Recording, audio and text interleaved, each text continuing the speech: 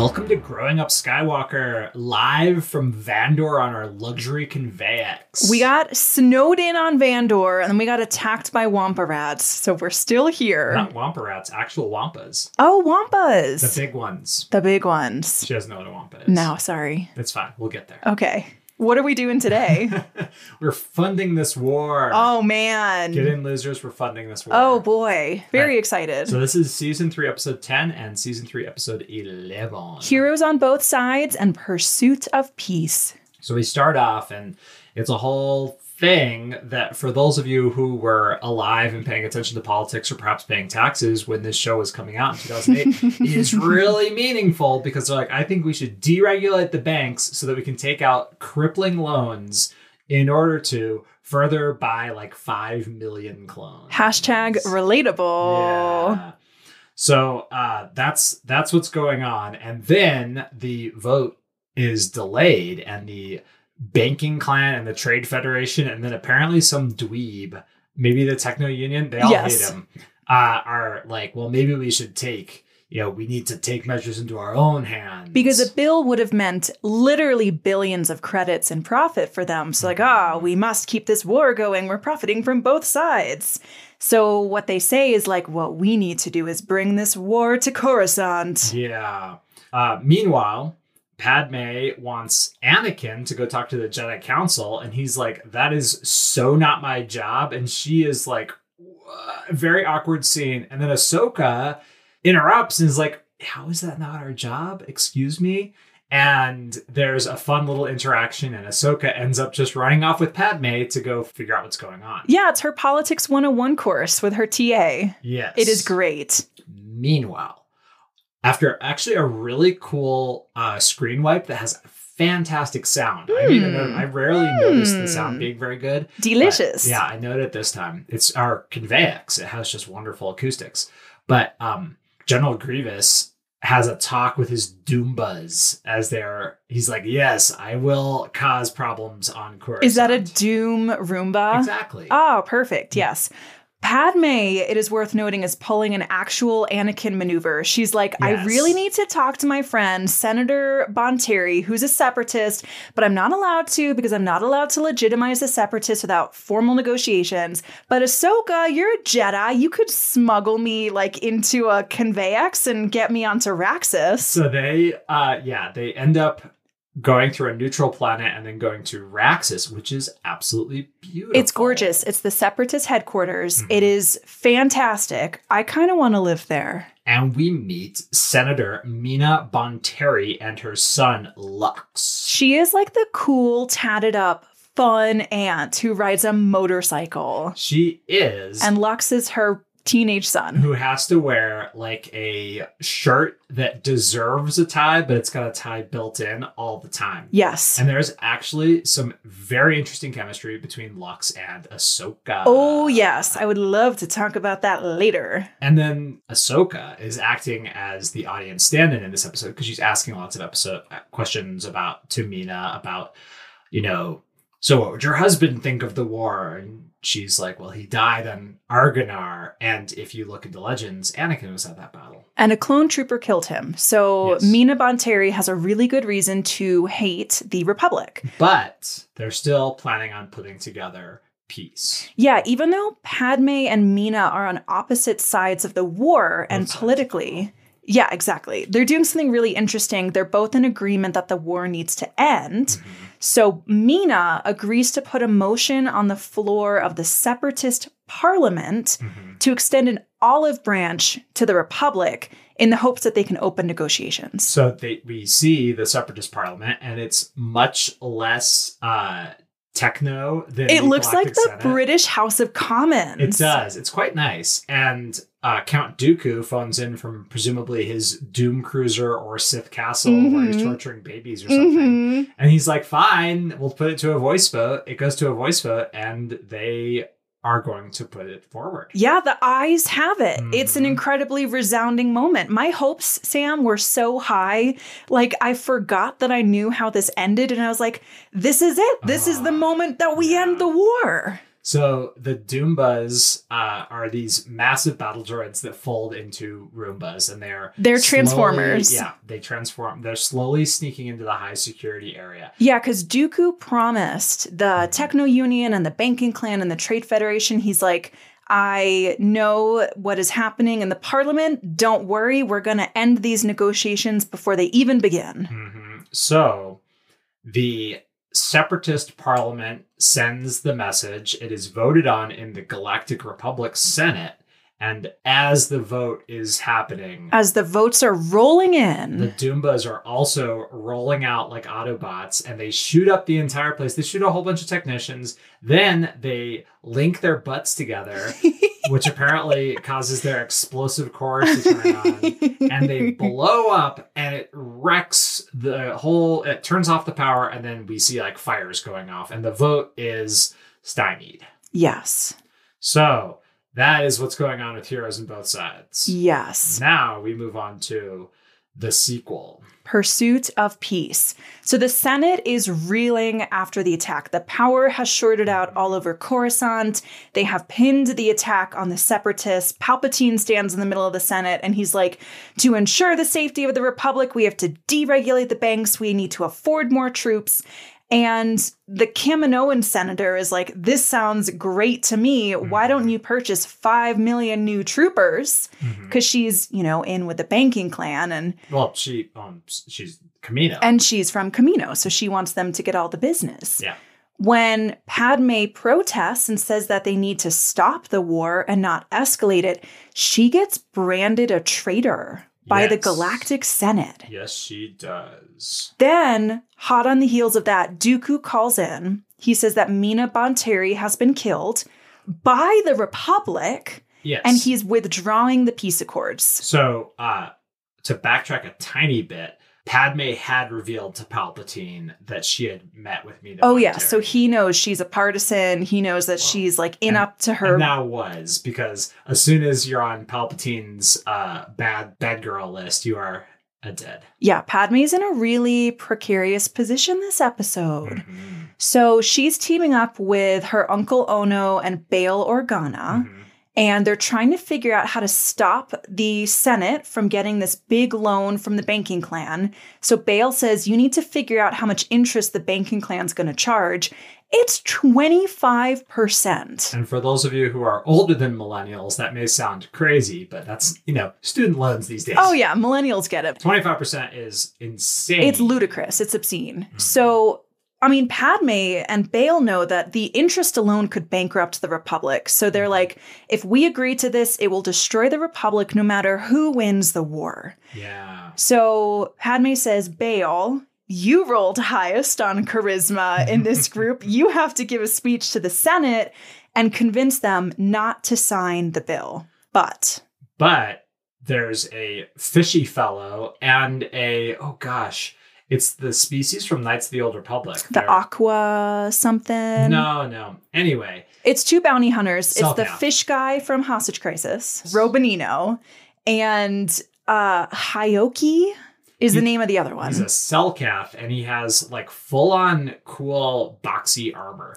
And they clobber all of the senators. Yes, they're tracking down all the senators who might turn down the bill in the Senate. They already beat up Ono. Now they try to take Padme out of the equation. Well, they also beat up a whole bunch of other ones. Padme is visiting with the swing votes. And they're like, no, I'm voting with my constituents. And then they all limp off and walk off with their arms in slings. Pretty crazy. So as Padme is visiting the swing votes to ask for their support, Robanino and his henchmen, I cannot remember his name to save my life, they take out her speeder pilot. They get her at knife point. Yes. They shoot the police droids who stopped them. And then Action Padme kicks into gear. She performs GTA. She steals a bike from a drunk couple.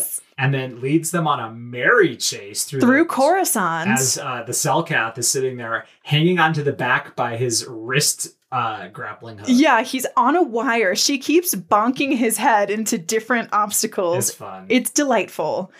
But the police get her on the Grand Theft Auto charge, and the henchmen get away. So she shows up to work the next day with a huge, a black eye, a shiner, a big scratch across her face. But Bail was the one who was supposed to speak. And he pulls up to his cool, because you totally imagine Bail Organa having like a very well-equipped garage. Which he does. The henchmen corner him in a parking garage. And they get into a shootout. And at the very last second, they shoot his car as he's escaping. He crashes into a pillar and apparently gets concussed and lung collapsed and bad news. And he is not allowed to speak to the Senate today. He calls Padme and he's like, Padme, you're the only one who can do this. And she's like, they were expecting the great Bail Organa. Like, how am I going to follow this? It turns out Padme gets a stroke of inspiration from her handmaiden, Tekla. Mm-hmm. Tekla's like, Padme, you're not like the other politicians. You actually listen to people. Mm-hmm. And Padme's like, okay, tell me everything about your family. How is this war affecting them? Mm-hmm. She goes into the Senate. She's wearing her ceremonial headpiece. She floats out into the middle. They are broadcasting her all over Coruscant. Like 500 feet high in holograms. And she's on the street Jumbotron. I straight up sobbed. It brought me to tears. It was very cool. Wept. There's this soaring instrumental in the background as Padme tells about how Tekla's family doesn't have electricity. They don't have running water. They can't go to school anymore. Here's what she says. I wrote it down because it was so good. This war is meant to save our people from suffering, not increase it. If we continue to impoverish our people, it's not on the battlefield where Dooku will defeat us. It's in our own homes. Mm-hmm. Standing ovation. Yep. Even the people who are in support of the loan are like grudgingly clapping along. Mm-hmm. It is a clear victory for Padme. Yes. And we end on Palpatine. He is pissed. He says, isn't it amazing that a single senator, I can have all the power in the galaxy, and a single senator can mess with my plan, sway the voice of millions, and now we have to play a new game. And Masameda, who's his blue, double-horned major domo, says, what do we do? And it's like, we keep playing. He says, we let the wheels of democracy continue to turn. Yeah. Fascinating. Absolutely. I have so many thoughts. Where do you want to start? Well, I feel like for the listener, so here's what my rabbit hole was for this episode. Mm-hmm. I looked up banking acts and the Great Recession. That's a great rabbit hole. It is. And I spent a lot of time in there because like the causes of the Great Recession, politicians and talking heads on TV says it's one thing, and then like actual scientists say it's not. So let's back up even further. This episode aired in 2009. Yes, which, oh boy. So a little personal anecdote. I graduated college in 2009. Mm-hmm. I was taking an economic geology course. We had a very notable economic geologist who was teaching it. He took sabbatical to go to New York to help one of the largest banks in the world liquidate their metals. Wow. Mm-hmm. So it hit me dead on. And then of course, as someone who graduated college in 2009, my earning potential compared to people who graduated 2 years earlier or 2 years later is down by 20% over my lifetime. Yeah. People who graduated right around the recession and tried to enter the workforce have lower lifetime earnings. Mm-hmm. That is a proven fact. And so all of this stuff, particularly with the deregulation, so Dodd-Frank, which was the bill put together in the US to help fix the banking crisis of the time, because we had the exact same problem. When we entered the Iraq War, which is basically what the Clone Wars is about, before that war, the US was running a budget surplus. And then we took on trillions of dollars of unfunded liabilities and had to fund a massive war.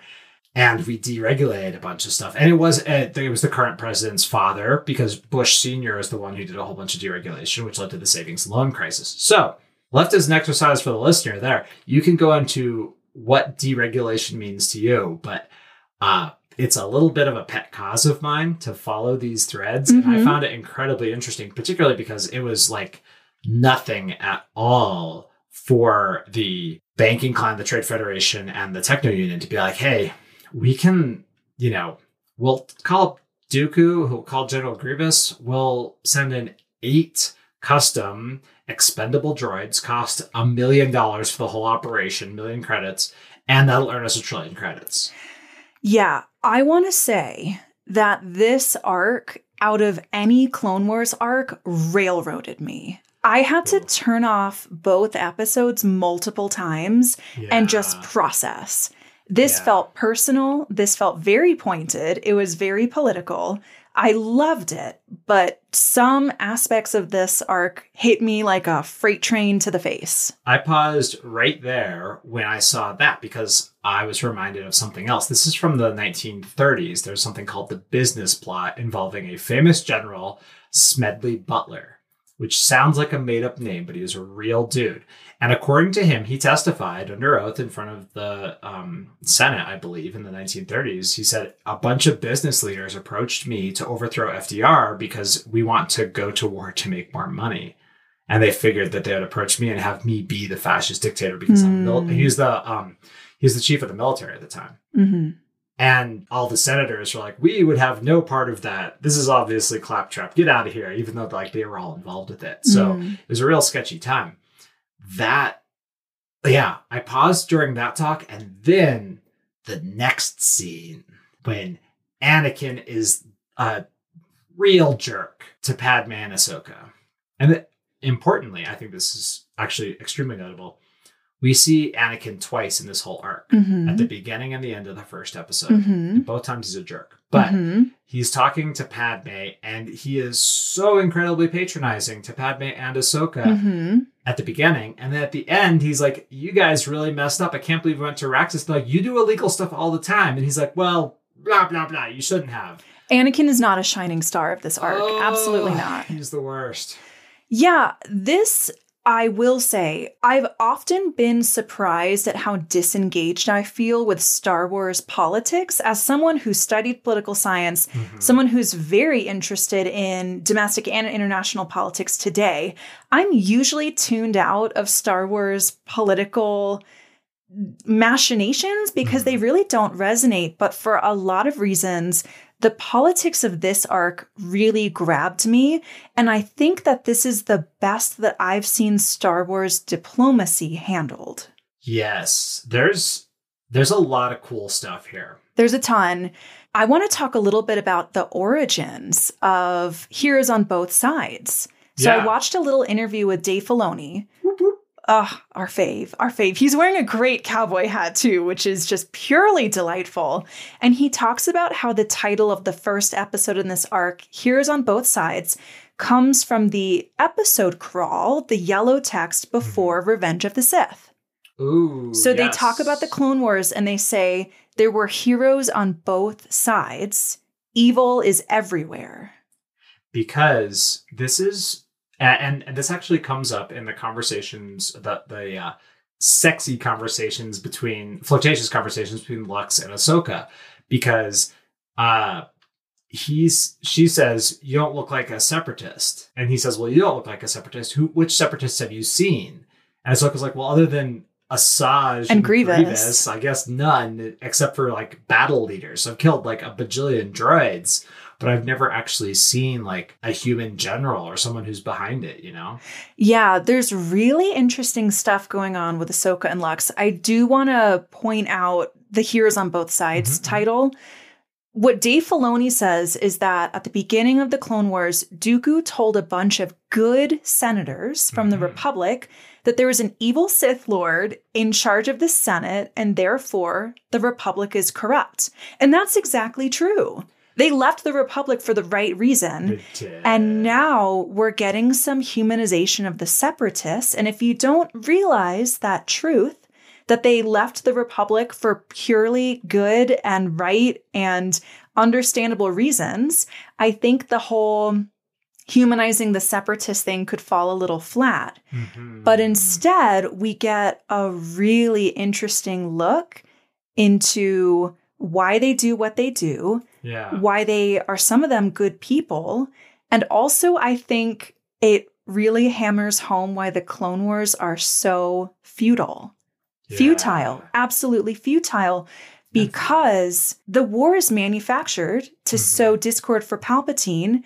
and then all of the opportunists that want to just latch onto it for war profiteering. The banking clan admits to profiting not only from the separatist loan for battle droids, and now they're trying to get Republic loans to grow more clones. Yep. It is just so blatant. And I think the only reason that these episodes get to be in a children's show is because Padme's speech redeems it a little bit. But otherwise, the feeling of hopelessness in this episodes was like almost too much. Yeah. There's a lot going on. And man, so something that we did as part of this episode, there's the next episode actually finishes the arc. Yeah, Senate Murders. Senate Murders. And obviously just based off the title, that has a really negative connotation moving forward. So we're not done here yet. This is the deep politics of this season. And it's so incredibly dark. To speak to it, how the separatists were so easily fooled, it's also, first of all, they were told the truth. Exactly. They weren't fooled at all. And then they said in the parliament scene, there's a bunch of parliamentarians who are saying, unlike the corrupt corporate-run Senate, we will, vote with our conscience and vote for peace. And that's so crazy because they're also 100% correct. And it calls to mind a few conversations you and I have had about conspiracy theories. Because there are people who go way, way, way off the deep end with conspiracy theories, but I'm sure there's people who might call me out on that for things I've said on our podcast here, which is on Wikipedia. There's stuff where it's like the CIA admitted to this, and that's your entry level. And so it's so easy to follow a charismatic leader like a Dooku or a Palpatine. I actually had a really interesting conversation with my dad the other day about that. We were talking about how anonymity, to the sense of like leading and living your life as a anonymous person, which is to say you do not seek recognition for your deeds, is really important, because when you follow someone, you subscribe to a cult of personality, and then their opinions become your opinions. And I counsel them against that. And that is exactly what's going on with, Palpatine and Dooku. People are following them. And there's a conversation between Padme and Mina about that thing. What Padme says is, she's saying something about Dooku. And she says, I forgot you actually admire the man. Because I don't think I realized that Dooku is the leader of the separatist parliament. I mean, we see him proceeding over these legitimate, this legitimate government in this parliament that looks exactly like the British House of Commons. And so it's like green. It's green, and it's got the wood fixtures, and it's the same shape. It's probably nicer. Full of aliens. And what they do in the House of Commons is the only way to get heard is to like speak up, and you just yell, and whoever's the loudest gets heard. And so there's really interesting things like they vote by proclamation. They have to yell aye or they have to yell nay. And it seems very, very civilized. And I had never really thought about humans and people being part of this legitimate government. When I thought separatist, I thought battle droid. And that's exactly the kind of bias that Ahsoka's fighting. Exactly. And that is the audience stand-in. Yes. That she is so great at, and that her relationship with Lux is so great at, because he has never seen a Jedi before. Okay, and first of all, Ahsoka and Anakin got a makeover. Yes, Ahsoka looks older. She has her montals are taller, and she's got a backless tunic. She's got a boob window, just like Asajj. The way that they've signified maturity for her is like she has boobs. She's a little taller. Her hips have widened. And I think we've actually talked about Hartman hips on this show. They actually came from Tartakovsky, who created the 2003 Tartakovsky Clone Wars. But kind of big boobs are too scandalous for an animated show. So when you're trying to portray a mature female character, you give her wide hips. And so Ahsoka has filled out, right? And there's this long up and down look that Lux gives her. She's like, do I look all right for a Jedi? And he's like, yeah. You look great. Yeah. You look great. You're great. And I have I wrote down here, she fishes for a compliment and then she's annoyed when she gets it. It's like, ugh, boys are the same everywhere. So the Dave Filoni interview that I listened to, he said that he was really excited about Lux as a character. They put him into the episode to give Ahsoka a problem, to complicate her worldview. Mm-hmm. A boy who's her age, who's good looking and smart and thoughtful, not in any way connected to the Jedi Order, giving her a different perspective on her place in the war. Yes, because at the end, when they part ways, he says, I hope we don't meet on the field of battle sometimes. And she says, I hope so for your sake. Yes. Which is, like, she said it smirkingly, but also with a She held his gaze. You could tell that she meant it. There was a softness there. Like, she definitely connected with him. But she was also like, because if we do, you're going to die. Yeah. Because I kill a lot of people. Yeah. 'Cause I'm a child soldier. Yeah, absolutely. Yeah. But also, I think that Ahsoka is at the center of this conflict more than a lot of Jedi. Mm-hmm. Like, Jocasta Nu's not at the center of this conflict. Ahsoka's in battle. And now Ahsoka's getting this really interesting and almost unique perspective on the different sides of it. Yeah. Yeah. Like, how many separatists do you think Anakin hangs out with? None. Or Mace Windu, or Yoda, or Plo Koon. I mean, Anakin hasn't even met General Grievous. They might become friends. Yeah, totally. That's terrible. You know, Mace Windu does later on say, or in episode 2, Mace Windu does say in Attack of the Clones, Count Dooku wouldn't do that. He's an honorable man. He wouldn't resort to assassination. Mm-hmm. And it shows how difficult that is for the Jedi. And I wonder if some of the older Jedi who spent more time with Dooku have a problem as well. Yoda, Mace Windu, probably not Ki-Adi-Mundi because he's terrible. Ki-Adi-Mundi is a jerkbag, and that is our opinion. Thank you. But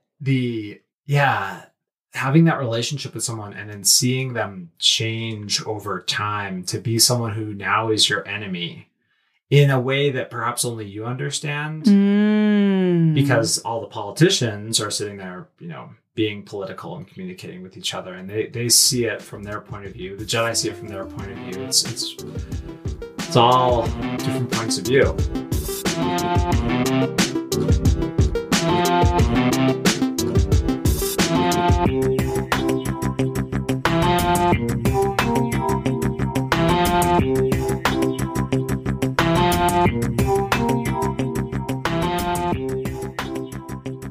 Now, what's funny is, as we were speaking, I'm reminded, as we were speaking of the Senate following Palpatine and the Separatist Parliament following Dooku, of a line that Obi-Wan Kenobi says in episode 4, who's the more foolish, the fool or the fool who follows him?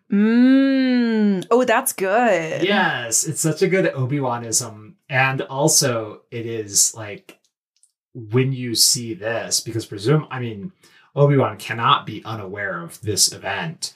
He's got to have seen events like this cross his war desk all the time and just be like, wow, the people who followed these corrupt leaders into this war, which devastated my entire life, who's the more foolish, the fools or the fools who followed them? It's so tough. I wonder if this is where my main frustration about the Clone Wars comes from, and about Padme in particular. Because when I think about how the Clone Wars is manufactured and manipulated, how everybody is manipulated and everybody becomes a fool following somebody, that's what makes me not love Padme. And I mean, I can explain. Mina Bonteri got one side of the truth, right? She got that the Republic is corrupt because it's being led by an evil Sith Lord. And so she disbanded and she belongs to the Separatists now. And that to me is totally admirable. Yeah. And Padme is sensing the same things, and yet she continues to try to make it right from within. She knows that Palpatine is up to something. Yeah. And she knows that something's rotten in Denmark. And she's smart enough and open-minded enough to continue to be friends with separatists, right? And I get so frustrated with her, and it's not fair because it's so obvious to us that she's working for this really futile cause. Yeah. But she keeps doing it because we have perfect knowledge, and it's so unfair, but it makes me really, really, really have a hard time with Padme, even as she's working harder than anybody else to do the right thing. I think it speaks to something a little bit deeper here. I've had a bit of a spell this year at a personal level where I've struggled with doing the right thing. Not that I have a hard time doing the right thing, but am I doing the right thing with enough vigor and force to, actually solve problems? Like not being lukewarm. Yeah. Am I actually working at things? And then there's, the difference between working the system from within and being a revolutionary.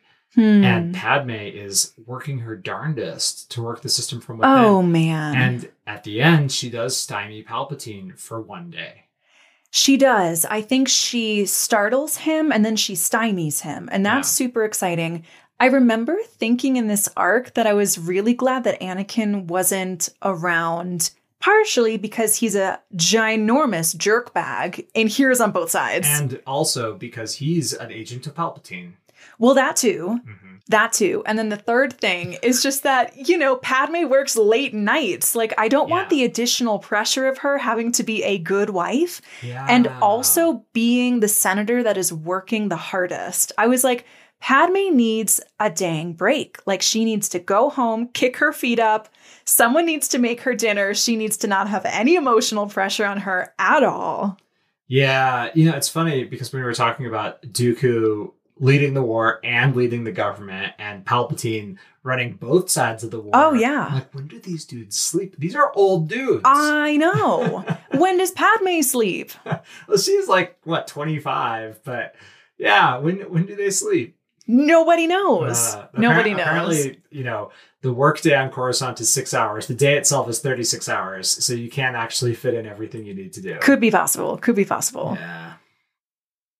There was some fantastic art and there was some fantastic sound, particularly on Raxus. I loved the aesthetics of Raxus, which is the planet that Mina Bonteri lives on. It was very golden. We get this aerial view. Everything is like palatial and pastoral. Yeah. When we make it to Mina and Lux's house, it is like a beautiful mansion. It is absolutely spectacular. And then Mina herself has such a cool look. Oh my God. She's tatted all the way up her arms, all the way from her breastbone up to her neck. Mm-hmm. She's got a cool cropped haircut. Yeah. She's got I would like to speak to the manager to tell them nice things haircut. Ooh. Yeah. She's got silvered tips. She is voiced by the same woman who voiced Mon Mothma, who actually speaks in the second arc. And you can tell because it's a kind of a high crust, upper crust British accent. Yeah. But she also voices Jack, who is one of the kids. No. Yeah. What? Yeah. Wait, Jack is the clone cadet that we liked from the Boba Fett arc. No, that was Jax. That was Jax. No, Jack is one of the babies of Sue and Cut Lawquane. No way. What? Yeah. That's amazing. Because her Mina Bonteri voice was this kind of raspy, elitist, British, cool. My gosh. It's real power mommy vibes. Oh, wow. Wow. Yeah, it was a thing. So and then she's assassinated and we never see her again. Lux is an orphan now. A war orphan. He's a war orphan. His dad was killed by a clone trooper. Mm-hmm. And his mom was ostensibly killed by the Republic. And think of how radicalizing that is for him. Oh my God. Well, because he had just formed these kind of new thoughts about, hey, maybe the Republic's not so bad. Maybe the Jedi are to be trusted. And then wham, out of nowhere, they kill both his parents. Yeah. And so could you possibly blame him for taking up arms against the Republic? Absolutely not. Mm-hmm. Not even a little bit. I had a feeling at the end of the arc, there were enough lingering shots on him. I had a feeling he was going to come back. Yeah. And then we find out that he is an orphan. Yeah. And I'm like, oh, he's definitely coming back, and he's coming back with a vengeance. So another thing that I just didn't even deign to go back through my research list again of was black flag incidents such as this, where, you know, a country, an entity will attack itself and blame it on someone else. And how horrific it is. We went all into them in the first Mandalore arc, I believe. Yes. So listen to that one for the list that I put together in 4 seconds, because there's so many. Man, I have said again and again that the Clone Wars is an anti-war TV show. And I think that is extremely evident in this arc. And I'm always so interested in what that writer's room must be like. Like back in 2009, when they were reeling from the Great Recession, just like the rest of us, and they were living in a war just like the rest of us. And they were like, you know what we should do? We should consolidate this down to 22 minutes and put it in a children's show. For real. I mean, like, kudos. Major props. This was a very complex story to tell in 22 minutes. Yeah. And we talked actually earlier today about reaching out to the, female audience, and how, this podcast isn't like a feminist thing, but we are talking so much about women. And I think that something that calls to me out of that is how all of the Padme-centric episodes are about peace, and all the Anakin ones are about war. And how that's an interesting dichotomy, which is, of course, classic gender stereotypes, but also Padme is such a more relatable character because she is trying so hard, and she's trying from within, and your heart goes out to her. Yeah. Whereas Anakin alienates you because you see in him the worst aspects of yourself. I often think about the first Mandalore arc when he assassinated, what's his name? The jester-looking guy from behind. He gave him the Grievous Special. And I often think about how crazy that is. Oh, yeah. That a Jedi just kills people, just wantonly. I mean, he had a purpose. It was to end the stalemate that Satine and Obi-Wan were in. He straight up murdered a guy. And then he had to fill out however much paperwork. He could have bonked him against the back of the head and knocked him out and not shed any blood. And he went straight to killing. He could have force choked him. Yeah, absolutely. He's good at that. He's very good at that. And Padme's instinct, her impulse, is always to do good. And as powerful as Padme is, it's so tough to sometimes see how little she's able to accomplish compared to what Anakin can accomplish with violence. And it goes to show in a democracy, which ostensibly both the Separatists and the Republic are, how you have to get up every single day. You have to fight every single battle to maintain peace. Yeah. Because the forces that wish to consolidate power and profit, they don't take days off either. Yeah. And there's a lot more of them. Yeah. It's absolutely brutal. Since we're talking about gender, I do want to point out something really cool in this arc, which was the theme of sisterhood. Oh, yeah. I like that. Padme is acting as kind of an older sister to Ahsoka. Yes. And Mina was acting as sort of an older sister to Padme. And I think it was a really nice relationship. It was a beautiful relationship. Mina was a mentor. Padme says that when she was coming up in the Senate and as a queen, Mina was the person that she looked to for greater understanding of how to do good. Yes. And now Ahsoka can look to Padme for the same thing. Which is what she says she learned as lessons at the end of the first episode. Yeah, Padme is totally crushed. It's been a total failure. And Ahsoka says, you know what? I understand a little better how complicated all of this is. And Padme just gives the tiniest of smiles. Yeah, which is a sour smile. She's sad. Yeah. Another very interesting relationship in this episode is the one between Padme and Bail Organa. Oh, yeah. I would love to talk about that. Because they work together so closely, and they're at each other's houses. They're on each other's decks. They're standing very closely. Bail is always in Padme's office. And there's no sexual chemistry. Yeah. And it is an amazing working relationship. They are friends, they are coworkers, they are confidants, they can trust each other. It is such a wonderful relationship. It's really, really beautiful. And what I didn't understand before this episode was how well respected Bail is. Yeah. There were seedy looking senators all over this arc who had no interest in doing the right thing. But if Bail Organa said something, it would change their mind. It would make them reconsider. Yeah. And that level of respect is always, it has to be earned. And the fact that he earned it, and then he has this just wonderful relationship, because, slight spoiler alert here, but not much of one, one of Padme's kids is raised by Bail. And what a relationship that must be, to be like, this is the exact perfect person. Yeah. Out of all the people in my life, because he is such a kind and loving and hardworking individual who has a great garage and is totally able to duke it out with Robinino. And he does great. Yeah. And then he's like, you know what? I'm out of my element. I am wearing my fancy clothes. I'm going to get in my car.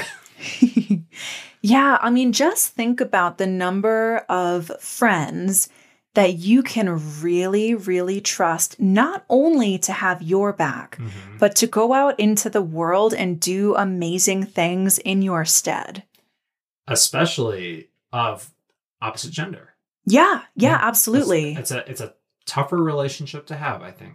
Yeah, I'm so glad you brought that up. I think it's actually, when you point it out like that, kind of a radical thing. There is a lot of radical thinking in this episode. There's a lot of subtext being broadcast loudly, and there's a lot of radical thought being broadcast quietly. Yes, that is so true. I always go on to IMDb to look up some of the quotes and to, see things that I might have missed. And a lot of the commenters picked up on the anti-war themes and were very mad about it. Which I think is just a great thing to know, that this episode was very blatant and really stirred up feelings on both sides of the aisle. Yeah. That's pretty powerful. We are fortunate here at the very end, with 4 hours remaining of 2021, to be not involved in these major wars anymore, because they were so polarizing and devastating for so long. And the vitriol that Padme received, she was branded a traitor for communicating with the separatists. She would have been murdered. Yeah. And that's the kind of thing that was absolutely impossible to do in context of the era. This, in its era, this was a radical thing to say. And in our era, it's a radical thing to say. Yeah. That there are, in fact, heroes on both sides. Yeah. Wow.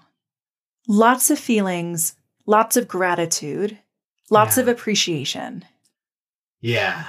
And like so much of the Clone Wars TV series, this expands on the Star Wars universe, fills it out, gives you 100 new planets with 100 new weird aliens with 100 new backstories, and puts real characterization in the characters, which makes them so much more meaningful. Because if you were to just watch the movies in order, you would see Anakin go from, a child to Darth Vader in about 5 hours. Yeah. And seeing what was going on with the people around him in his life is so important. The deeper we get into the Clone Wars, the more I can't believe that I even saw the prequel movies without them.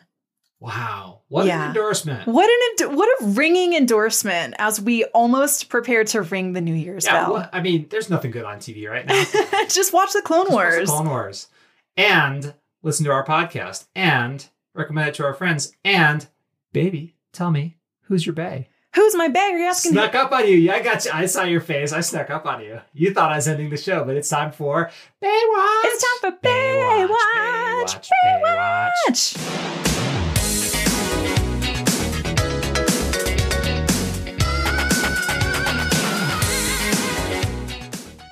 My bae Yeah.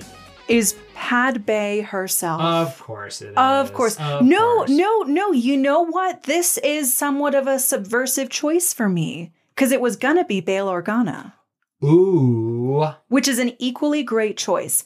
But Padme got 2 lines in this arc that floored me, Mhm. like left me gasping for air like a fish out of water. Mhm. Would you like to hear them? She deserves it. She deserves it all. First one, social services have already suffered because of this war. Healthcare, education, infrastructure. She said that, Mhm. and it was like being punched in the stomach Yes. because I'm a millennial and I am a child of the war era.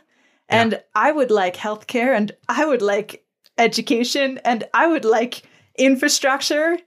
And we don't get those things No. because war Profits.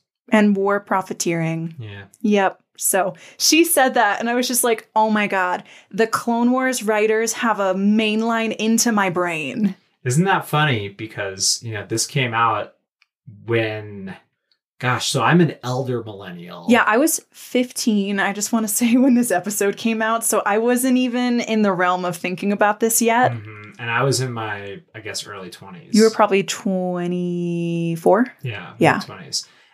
I was working. Yeah. And so I wasn't watching this. Yeah. I was finding bombs. I was digging, in 2008 I was in college. But Yeah. right, shortly thereafter I was finding bombs. And yeah, it had already internalized in me. Mm-hmm. Mm-hmm. Mm-hmm.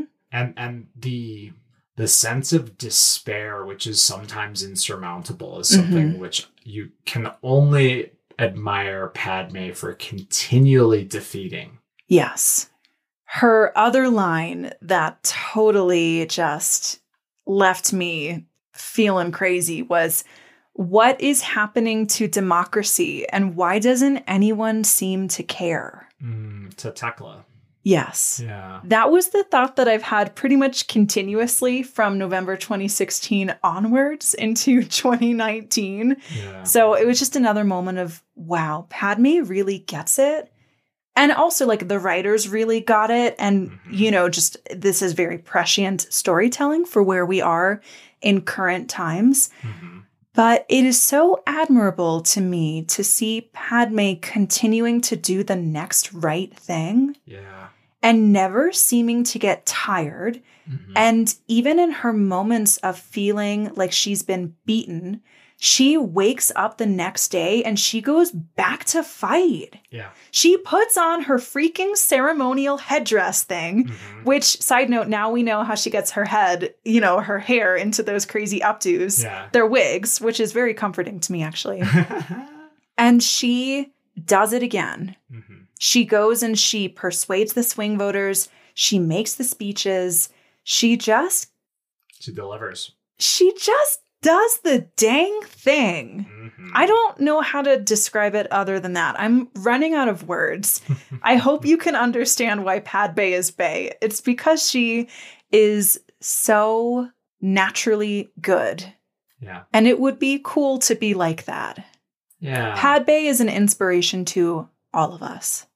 Yeah, for sure. Be like Padme. Who's your Bae? Well, I was going to go with Padme. We've gone over all the reasons that she's great. As I spoke about it, I realized that Bail Organa needs a nod Oh, in yes. our Baywatch list. Oh, yes.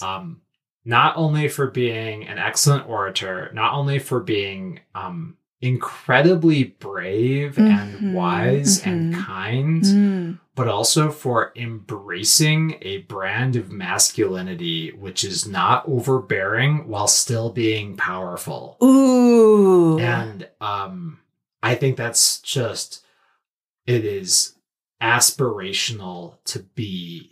I think out of all the men in all of the Star Wars universe, the one to be like is Bail Organa. Wow. Yeah. What an endorsement. It is because, does he use a lightsaber?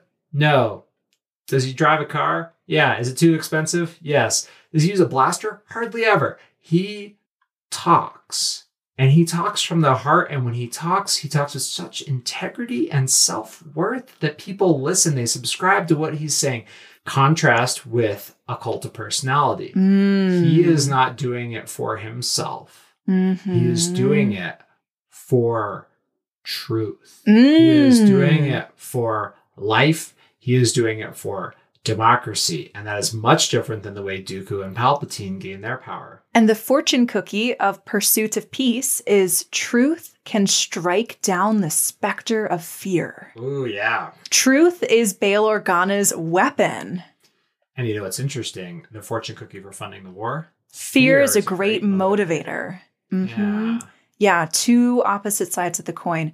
I love hearing you say that about Bail Organa because the Star Wars universe is not lacking for male role models. And to put Bail Organa at the top is such a great choice. There was a list, and this is from the early days of the internet in the 90s, but it was a list of like the most far out Star Wars theories. And one of them is that it takes place in a universe far, far away. It's played by humans, but it's actually an insect race, and there's no females because they're like the queens. Oh, no. It's like, here's how that makes sense. And there's a lot of notes. That's a horrifying retcon. I hate it. Because there's no women. But in Heroes of Both Sides, there's no men. Women are the movers and shakers. Absolutely, the entire time. Bail Organa may be great, but at the end of the day, he gets taken out. He gets a concussion. He does. In fact, women are so important, and this is an interesting shout out. Ahsoka's sitting there on Padme's couch talking about how, oh, you and Anakin get along so well, you should be better friends. And Padme says, if only Senator Bonteri were here. Ahsoka says, who's he? Oh. And Padme says, he is a she. Oh, yeah. And she is a separatist senator. You know what I just realized? Of all of the Clone Wars arcs, and there have been many that women have played an integral part, this arc stands out because it could not have been possible without women. Yes. It was driven by women. It was made possible by women. Men only ever really stood in the way. Yes, except for Bail. Well, and Bail, took a graceful exit and went on his little stretcher to the little hollow hospital and let Padme be the one to finish it and rise to the occasion. Yeah. And we got a Chuchi shout out. Chuchi shout out. That was great. Little cameo. I'm surprised you didn't make her Bae. Well, I was very tempted. She didn't, have a line. She was standing up and then she sat down, and that just didn't feel particularly meaningful to me. So next time, Chuchi.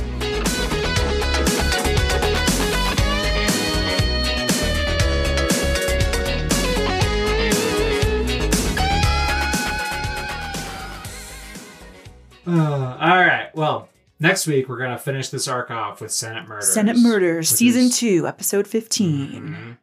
That's a single up, and then... And that marks a cool turning point in the Clone Wars when the chronology evens out a little bit. So we have been zigzagging and lollylagging and going all over the place. And other made-up words. Exactly. And now we get to have a little bit of continuity. So join us next week, and we've been really active on all of our social medias here on the Convex, and you can get our free Patreon content. We released one of our favorite Patreons on Bang, Marry, Kill Antagonist Edition. So send us in who you want us to play that game with, or play it with us. All you have to do to listen is to go to the Growing Up Skywalker Patreon. You can also go to the Growing Up Skywalker website, or find us on all the social medias and all the podcasts and all the everywhere.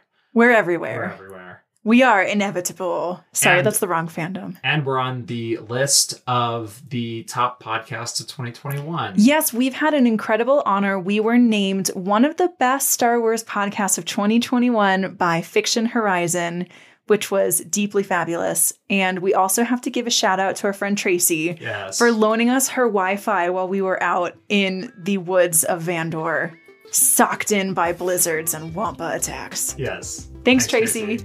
And thank you all. See you next week. See you next year. Oh, geez. Bye.